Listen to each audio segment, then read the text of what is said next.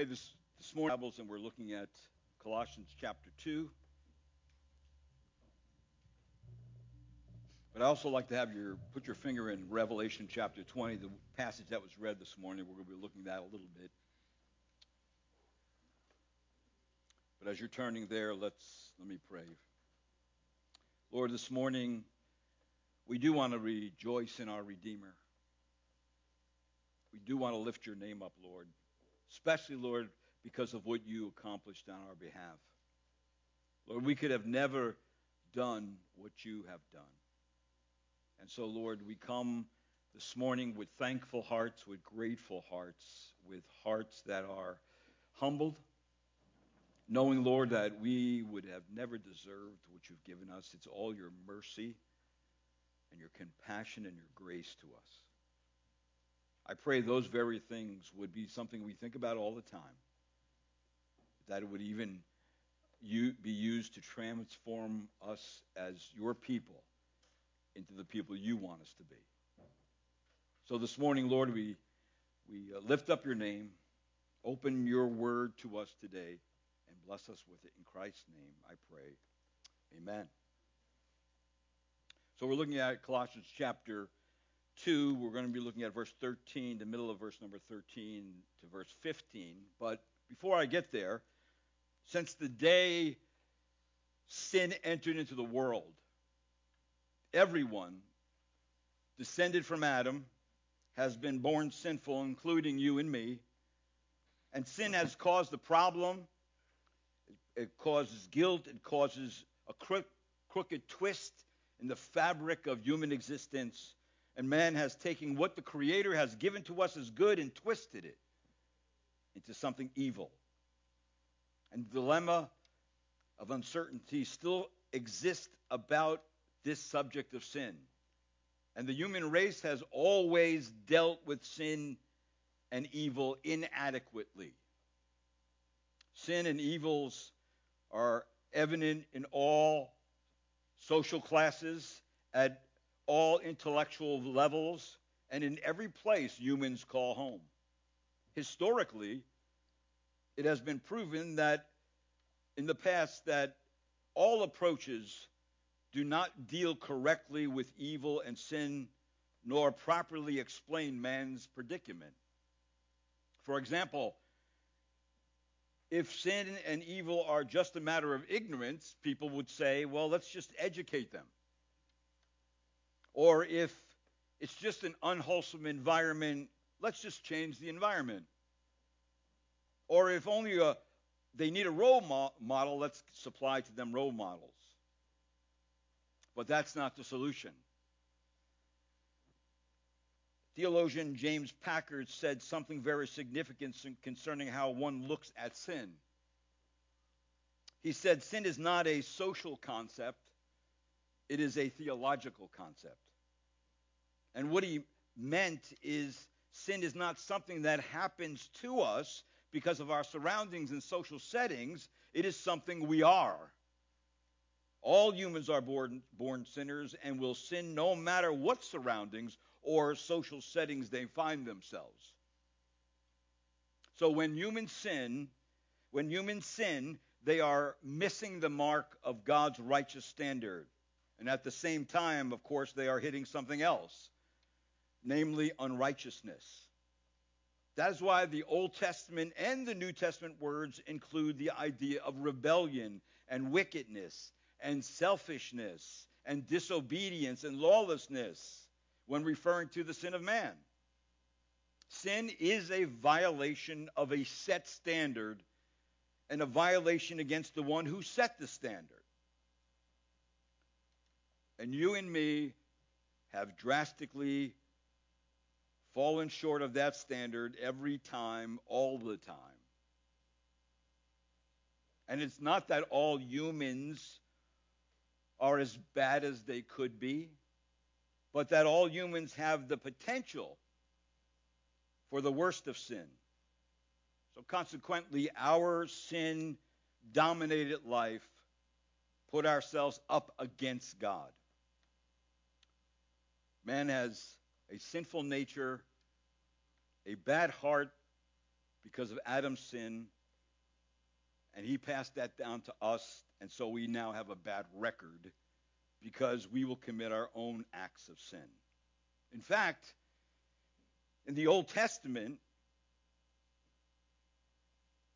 humans being sinful and sinning so often, there was actually a sacrifice that was to be offered by a person who didn't realize they sinned initially, but realized it sometime in the future. See, it was a sacrifice made by someone who sometime later realized they sinned unintentionally. In fact, it says in Leviticus chapter 4, verse 2, "Speak to the sons of Israel, saying, if a person sins unintentionally in any of these things, which the Lord has commanded not to be done, and commits any sin," what were they supposed to do? The worshiper was to bring his animal to the entrance of the tent of meeting. The worshiper were to lay their hands on the head of the animal, and then the worshiper stated at that point why they brought the sacrifice. In other words, what sin they committed. And then the worshiper would kill it, and then the priest would make atonement for him. So, how many unintentional sins do we have in our life? Or sins that we just simply forgot we did? Is God going to overlook those? Does it ever get into his diary? So we commonly have a wrong idea of sin. And we would readily agree that a robber or a murderer or a gangster or an adulterer or a drunkard or a drunkard, to name a few, are sinners. But since most of us are respectable citizens, in our heart of hearts we think that sin has not very much to do with us. Generally, we do not take sin as seriously as we should. And yet sin is what separates us from God. It will keep us from his holy presence. And if not forgiven and removed by God himself, it will send us to the lake of fire. Now, with that in mind, let's look quickly at Revelation chapter 20. Because it gives us a vivid picture of God's evaluation and judgment on sin and sinners. And you and me are not very good record keepers when it comes to our sins of words, of thoughts, of deeds and actions. But there is someone who does impeccable record keeping. And who may that be?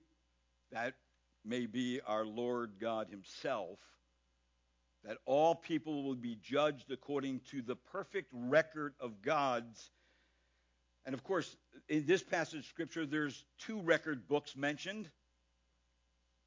Divine records of people's life history will be available for inspection. And this means that the record of each human being has been kept in God's books. If you notice in verse number 12,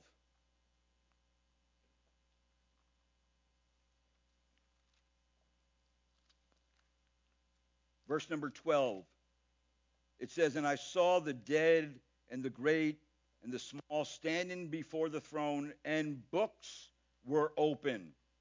And another book was opened, which is the book of life. And the dead were judged from the things which were written in the books, according to their deeds. And the sea gave up the dead which were in it, and death and Hades gave up the dead which were in them, and they were judged, every one of them according to their deeds." So two kinds of books. The first book is the book of man's works. This record book of the deeds of people who have died in their sins. They did not die in Christ. They died in their sins. It's a record of the people's deeds there that God has kept, memories forgotten. violations of the conscience,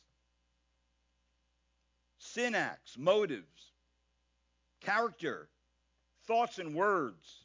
And Scripture makes consistent reference to a register of human actions. Like we see in Psalm 56, it says, "You have taken account of my wanderings."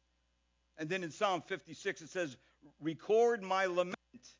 List my tears on your scroll. Are they not in your record?" And then Matthew 12:37 says, "By your words you will be justified, and by your words you will be condemned." So in Revelation 20, verse number 12, God will reach back into a person's life to retrieve buried memories, half-forgotten desires, and will bring these to an accurate and utterly faithful assessment at the bar of divine justice. The works of people are all written down. Secret sins are brought to judgment. And God knows your secret sins. He's not blind to them. All of them are recorded and will one day be read openly. Your skeletons will come out of your closets. Also, uncommitted sins. Sins never got to be committed, but they were thought of. So there will be sins of the heart that will be brought to judgment. That God knows what is perfectly in the heart. And according to written evidence, therefore the sentence upon each rests upon written evidence. It has been said that every person who goes to the lake of fire makes his own way and pays their own ticket. They are only receiving the proper wages of getting what is their due, for the wages of sin is death. You get paid for sin. Now, I'll come back to the second book at the end. But now, why did I actually look at this passage in Revelation? Turn back to Colossians. Why did I look at this? Because in this next passage in Colossians, highlights are given of aspects of Christ's salvific work on our behalf, which is quite personal to us, to each one of us. And the reason why is because sin is personal. It belongs to us. It's connected to us. And it is recorded in God's books. Now, what do I mean? Well, we all have a large debt. And the large debt has accumulated because of our many, many, many sins. Sins remembered, sins ignored, sins forgotten. And sin will cost people more than they want or are able to pay. The entire human race has sold out to the devil in spiritual bankruptcy, and we have nothing to pay except an eternity in the lake of fire. Now, I don't know about you, but that's a dismal report, isn't it? If I said amen and we all went home, it won't be going so well this week. But thank the Lord, that's not is in our passage this morning. And our passage this morning is actually the wonder of God. That our minds can bask in this week three aspects of Christ's salvific work.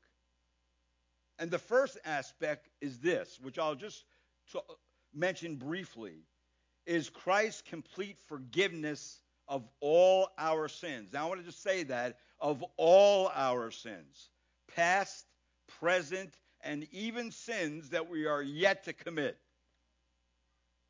Notice what it says in Colossians chapter 2, verse number 13. It says, when you were dead in your transgressions and the uncircumcision of your flesh, he made you alive together with him, having forgiven us all our transgressions. Now, back in chapter 1 and verse number 14, it tells us there, and that most of the brethren, trusting in the Lord, that's not it. Verse 14, it says, in whom we have redemption, the forgiveness of sin. So this theme of forgiveness is an important one theologically and for the Christian, because redemption and forgiveness go hand in hand. And the word translated forgiveness really does mean to send away or to cancel a debt. That the Heavenly Father, through Christ, not only set us free and transferred us into a new kingdom, but he also canceled every sin debt so that we cannot be enslaved by them again. Satan can't make any indictments against us anymore. And so the next couple of passages actually flesh this out. It fleshes out what forgiveness really is. So you and me once walked around in the condition of deadness because we were without Christ. And ultimately, dead means to be ignorant of God. That people don't know God, that's why they're dead. The Gospel of John, chapter 17, verse 3 says, this is eternal life, that they may know you, the only true God, and Jesus Christ, who you have sent. So not to know God is actually death. It was Martin Lloyd-Jones who says, life that is non-Christian is living death. So several words are used to show our deadness. The word transgression is used, and the word sin. And Paul speaks of sin as a power that holds humanity under its sway and leads them unto death. But this word transgression or trespass means to slip or fall. And if anybody ever read, and if you didn't, you should, the message by Jonathan Edwards, an old message called Sinners in the Hands of an Angry God. His text that he used in that message was Deuteronomy 32, verse 35. And this is what it says, because the theme is about slipping. It says in Deuteronomy, vengeance is mine and retribution. In due time, their foot will slip. For the day of their calamity is near, and the impending things are hastening upon them. You and me can't walk through this world without slipping. And that means sinning. Transgressing against God. And that's what we kept doing. And we're going to keep doing it. Less now because we're Christians. So we keep falling away from the true and the right path. And then, of course, in our passage it says the uncircumcision of your flesh. Now that, from last time, means that a sinner is still in their sin without Christ. And sin, again, is from the word hamartia, which means it's a shooting word, and it's an archery word, and it literally means to miss. A person shoots an arrow at the target, and the arrow misses. They never get it into the bullseye. That sin is a failure to hit the target of God's standard of righteousness. And who has hit the targets perfectly? No one. Not you, not me. Only Christ has perfectly met the standard of God's righteousness. So, yes, if you know Christ as Lord and Savior, He has forgiven you completely every one of your sins. Secondly, the second wonder to bask in is that Christ completely obliterates your IOU. Now, look at Colossians chapter 2, verse 14. It says, having canceled out the certificate of debt consisting of degrees against us, which was hostile to us, and he has taken it out of the way, nailing it to the cross. Now, this passage of Scripture is loaded with good stuff. And an IOU is a document that acknowledges the existence of a debt. An IOU is often viewed as an informal written agreement rather than a legal binding commitment. And an IOU is always signed by the debtor, a correct one. Now, let's just say you and I met at a diner, a New Jersey diner, which I know you like to eat at. I do too. That's why I don't like going to other states that have no diners. We're the diners. I like diners. I do. We met at a diner, and I went there for a purpose of borrowing money from you. So I took a napkin, and I wrote on it the amount that I would owe you, and signed it. Now, that can be a legitimate IOU. So if I invite you to a diner, maybe that's what's going to happen. But I'm not going to do that. I'm not going to do that. So saying that is that the sense is that I am a slave to you until the debt is paid in full. However, the certificate of debt in our passage of Scripture, in our text, is a legally binding debt. And the reason why is because it's connected to the law of God. It's the Apostle Paul who uses this term consisting of degrees, which are legal demands. Degrees are legal demands. In other words, a commandment, or to obey a regulation that is posted. He uses this noun in one other place, and he refers it to the Mosaic law. Now, in verse number 14 of chapter 2, notice it says, degrees are against us. It's hostile to us. Now, that doesn't sound very good. But it is what happens when we break God's law. The record of charges for breaking God's law is put up against us as hostile toward us. And the good function of the law rightly reveals our just condemnation before God. The handwriting, and I'm stressing the handwriting, that is against us is the debt of sin that serves to convict us before God. So we have an IOU that we owe to God.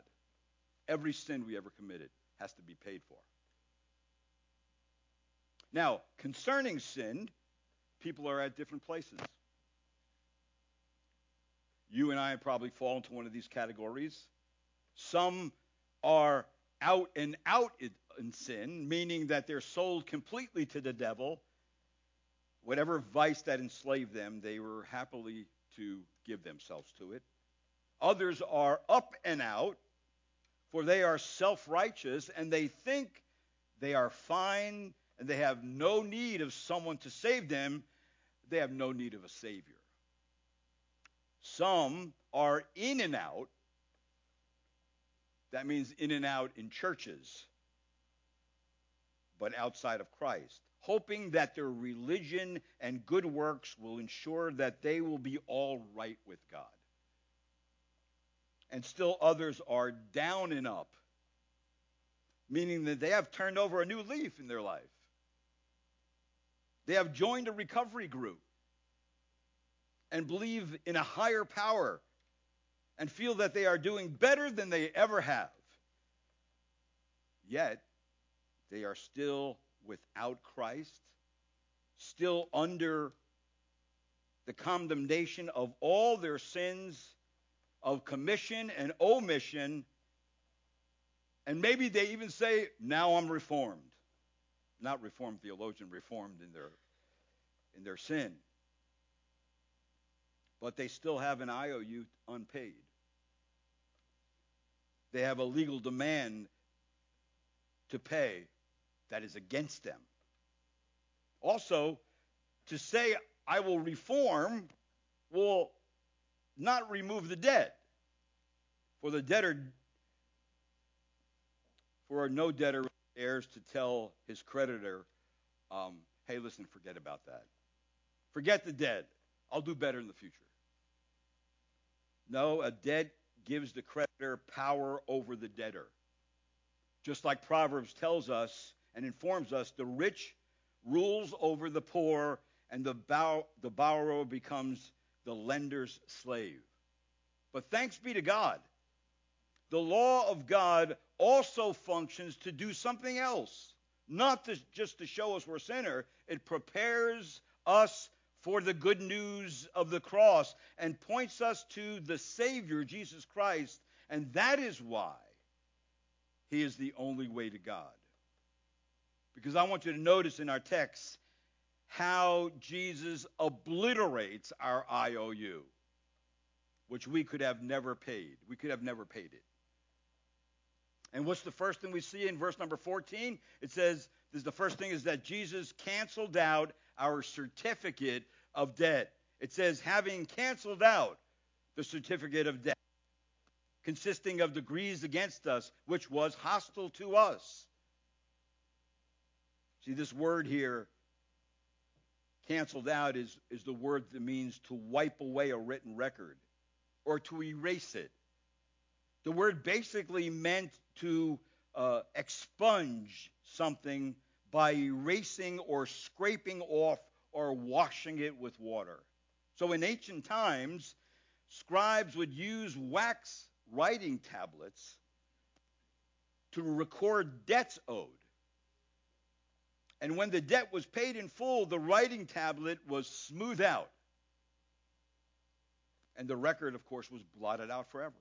You paid the debt. I don't see anything. You don't owe anything.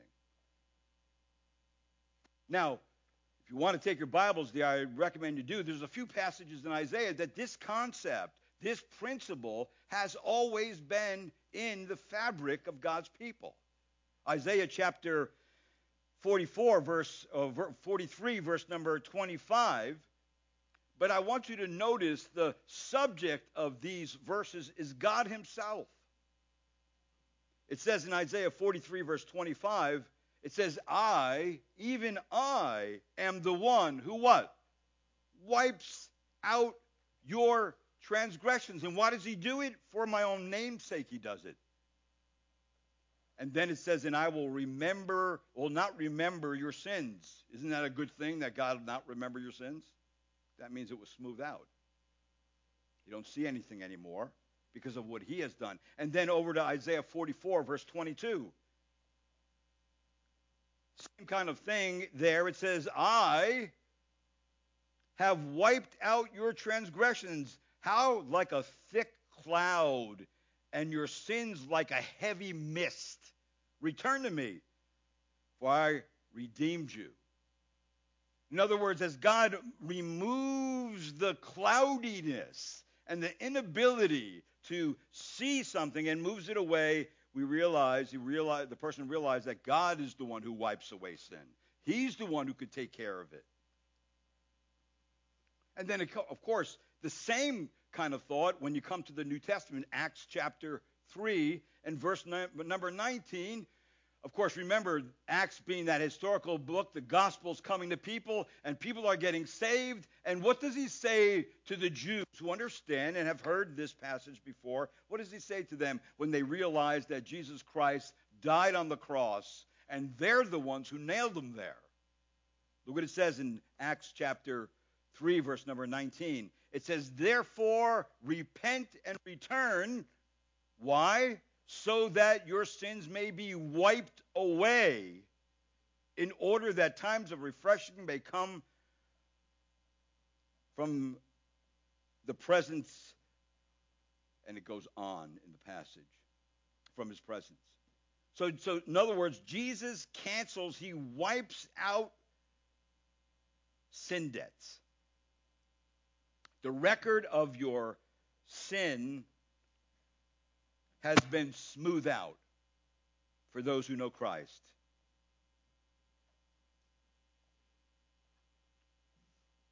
What I owe God has been paid in full. So if you're still unconvinced, about what the Lord has done, look back at Colossians chapter 1, verse 14, because it's loaded with the second thing, is that Jesus not only canceled out the certificate of our debt, but also he removed the written record against us. Again, the emphasis being on that which the Lord has done. He removes it. And notice what it says, and he has taken it out of the way. That's what it should say in your Bible. Actually, the term used in the phrase out of the way is actually the phrase out of the middle. That's the accurate way. That's from the Greek. In other words, the certificate of debt that stood in the middle between us and God, this barrier has been taken out of the way. Jesus set it aside, and Scripture uses a perfect tense and tells us that the action completed in the past has a settled condition now in the present. That this written record that stood against us, that was hostile to us, that came between you and God, Jesus removed that. So those in Christ right now, presently, right now, the record of your sins have been canceled and removed.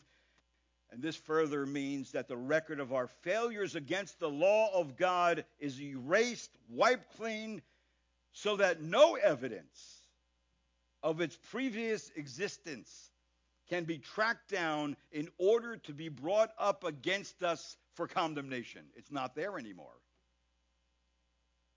So you and me now are in a state of not being condemned. We are in a state of being made clean. And we are in a state now of having the righteousness of Christ on our account. Our clean slate that's been wiped clean, and everything that there, the written document against us that was hostile to us, has now been settled. The IOU is paid for. And what does God the Father see? He sees the righteousness of Christ on our account. Now you say, well, okay, how does he do it? Look back at verse number 14 of chapter 2, because we see clearly the means by which Jesus accomplished such a wonderful act on behalf of his children. It says this, having nailed it to the cross. See, the third thing is that Jesus nailed it to the cross for us. He canceled our debt and certificate of debt, canceled it, removed the written record against us, and now how did he do that? He nailed it to the cross. He nailed it forever to the cross, that the cross of Calvary, in which he won the victory, that all the failure of keeping the law of Moses was taken away from the Old Testament godly by the death of Christ on the cross. Even all the sin in the New Testament saints is also nailed to the cross, that Jesus paid our debt. The nails that pierced his hands and feet and fastened him to the cross were the nails thereby God also used to nail our sins and your sins and my sins to that cross. So we Christians are set free from the debt of sin.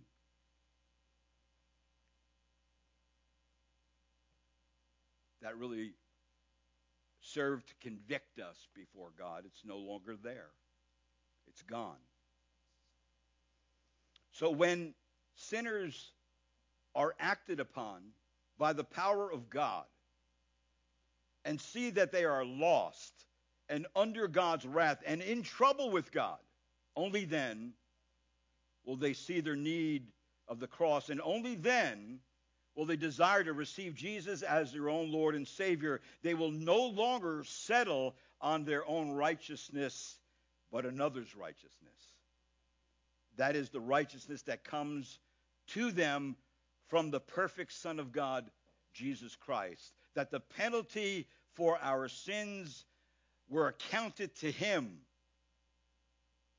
and Christ's perfect righteousness was credited to us. so that we become, as it says in Corinthians, the righteousness of God in him. So our victory over sin, over evil spirits and death come from Jesus, who suffered injustice for our salvation. That Jesus satisfied the justice of the Father and was vindicated by his resurrection, in that the Father accepted that offering that Jesus gave for sin, for the unjust, the just for the unjust. And that means that we are vindicated by God, and we are on the victory side of things. That means, therefore, when a Christian is being persecuted for their faith in Christ alone, or for their obedience of doing what is right, or for their refusal to participate in the sins of others and society, we can find comfort and contentment in the middle of our trouble by reflecting thoughtfully on the ultimate vindication and victory that we have in the finished, final, complete work of Christ. That Jesus' sacrifice was so perfect, so final, so sufficient, that it gave to all who believe a permanent justification and a continuous position before God that will be enjoyed now and forever. But remember the context of Colossians. And what is that? There's an enemy against us.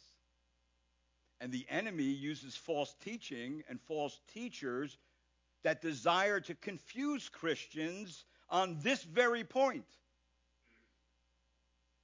and get them to think that somehow the cross of Christ was not enough. It was not sufficient. And that there are things that we need to do in order to help God save us and to help God keep us saved. And that's why this is what it says next in Colossians, which I'm not going to cover this morning, but I do want to read it. Look at Colossians chapter 2, verse 20. Because it exposes Satan's tactics. Notice what it says in verse 20. If you have died with Christ to the elementary principles of the world, why? As if you were living in the world, do you submit to yourself to decrees? There's that word decrees. All right? That's Satan's decrees. Such as do not handle, do not taste, do not touch. Verse 22, which all refer to things destined to perish with their use, in accordance with the commandments and teachings of men. These are matters which have, to be sure, an appearance of wisdom in self-made religion and self-abasement and severe treatment of the body, but they are of no value against fleshly indulgences. That's how Satan works. He convinces you it's not enough, the cross. That Jesus didn't pay it all for you. That you should go on doubting whether you're really saved. That's what he does. And when he does, he tries to enslave you again. He tries to bring you in. And the Bible is saying to the Colossians and to us, don't let him do that. Why? Because of what I just told you about Jesus. That his salvation to us is so complete, there's nothing to see anymore on your account. It's clean. It's washed away. It's wiped away. It's smoothed out. It's clean. Don't let him repopulate that tablet. Now you say, well, what has Christ done for us concerning this enemy? Well, look back at Colossians chapter 2, verse 15. Here's the third thing, that Christ's complete conquest of our enemy. That's what he did. He defeated him completely. That Satan's dark domain is mentioned from the standpoint of the victor, Jesus Christ, who stripped him of the victory at the resurrection. Look at verse 15. When he had disarmed the rulers and authorities. You know what a disarmed ruler is? A disarmed ruler is a defeated ruler. In the Garden of Eden, God promised that the devil would bruise the Savior's heel. And this he did when Jesus died. But prophecy also tells us that the Savior would bruise the enemy's head. And this is what Christ accomplished when he rose from the grave and Satan realized he lost. And because of the resurrection, it declared that Jesus is the victor and proved he is God, that Satan at that point lost everything. And then notice in verse 15 of chapter 2 of Colossians, he made a public display of them, having triumphed over them through him.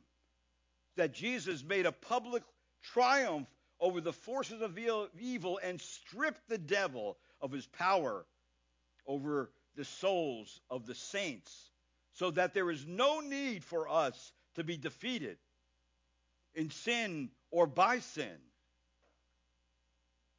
He is no longer able to threaten those who believe in Christ. He has nothing to say. He's been shut up by God.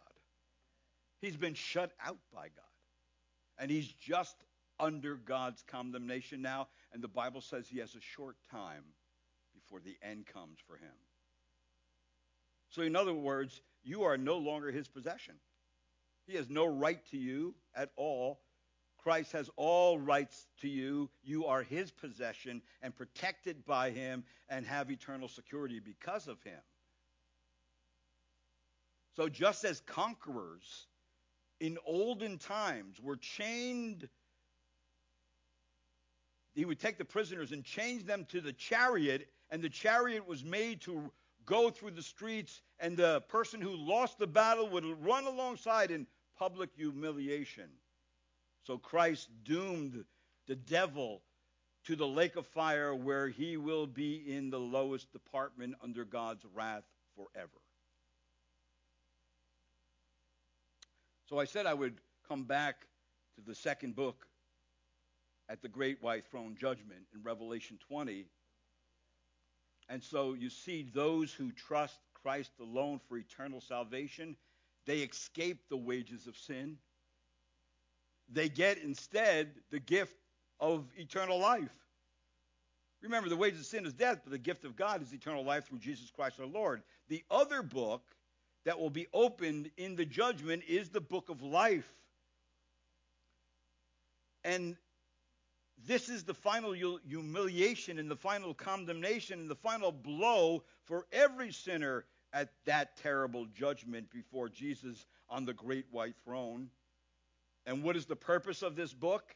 The second book is that God's final answer to every plea of a sinner, that when the book of life is closed, then the mercy of God is gone forever concerning those being judged. And if you notice in Revelation 20, in verse number 12, the middle of the verse, it says another book was opened, which is the book of life. Now, this book of life is not a record of the deeds of people. The book of life is the record of the names of people. See, the book of life only comes into discussion only to show that the names of these dead are not written there. It contains the names of all who have true spiritual life. It contains the names. It is a book, actually, that uniquely belongs to the Lamb of God and is related to his death. As it says in Revelation 13:8, it says, all who dwell on the earth will worship him, everyone whose name has not been written from the foundation of the world in the book of life of the Lamb who has been slain. And then also, your name must be written in this book in order for you to enter the heavenly city. Revelation 21, verse 27, and nothing unclean and no one who practices abomination and lying shall ever come into it, but only those whose names are written in the Lamb's book of life. See, in the ancient world, it was built really on the role of citizens. You couldn't come into the city unless your name was on the roll. If your name wasn't on the roll, you would come in possibly as a visitor. And they would have to leave again. So, in other words, those written in it are citizens of heaven, God's special people. So, rejoice today in the wonder of what God has done, because your name is on the right roll. Because you are joyfully assured of your salvation. Like it says in Luke, nevertheless, don't rejoice of this, that the spirits are subject to you, but rejoice that your names are recorded in heaven. And why are they recorded there? Because you have no IOU. Because Jesus made it smooth and wiped out your debt and removed it out of the way. So now you have access to God, and he did that by nailing it to a cross, which he will never have to do again, because it was an eternal sacrifice done once for all, it says in Hebrews. Never again. Sins forgiven. Your name written down in heaven. Wow, what a thought that is. A possessor of eternal life, a partaker of the divine nature, born of God, passed out of condemnation into everlasting life. What a blessed state to be saved, to be delivered from the wrath of God. And I pray your salvation would never be commonplace. But every time you think of how God saved you, you would experience fullness of joy. So let your mind this week bask on that. On these truths, let them come to your mind often. Because I tell you what, Satan's not done with you in the sense of tempting you and distracting you and trying to delude you and trying to get you to sin again like you once did and bring old people into your life that you thought were forever gone. Now they're there, and they're there with the same vices. They haven't changed one bit. They're not saved. They won't listen to your message of salvation, but they want to drag you down. See, he has got all kinds of ploys to drag us down. But you cannot listen to him. You know why? You know the truth. You have Colossians to go back to say, this is what my Lord has done in my behalf. He's accomplished it for me. Go talk to him. And of course, he doesn't want to talk to him. So I pray this week, take these truths, think about them, and let them encourage your heart. Let's pray today. Lord, thank you this morning for the goodness of your word, the clarity of the word of God. Thank you, Lord, that we know in the word of God what you have done. And I pray, Lord, that we would listen to nobody else, that no one can convince us otherwise. And, Lord, that we cannot be tempted to think that somehow your sacrifice on the cross was not complete, that something has to be added to it and included with it. I pray, Lord, that we this week would think about, would meditate upon these truths, that, Lord, you have completely forgiven us. You have completely removed the written debt against us. You have completely destroyed our enemies. And we know, Lord, your plan's not done yet concerning him. But, Lord, I pray as we live each day, you would allow us to walk in the victory of knowing Christ as our Lord and Savior. And I pray this in Christ's name. Amen.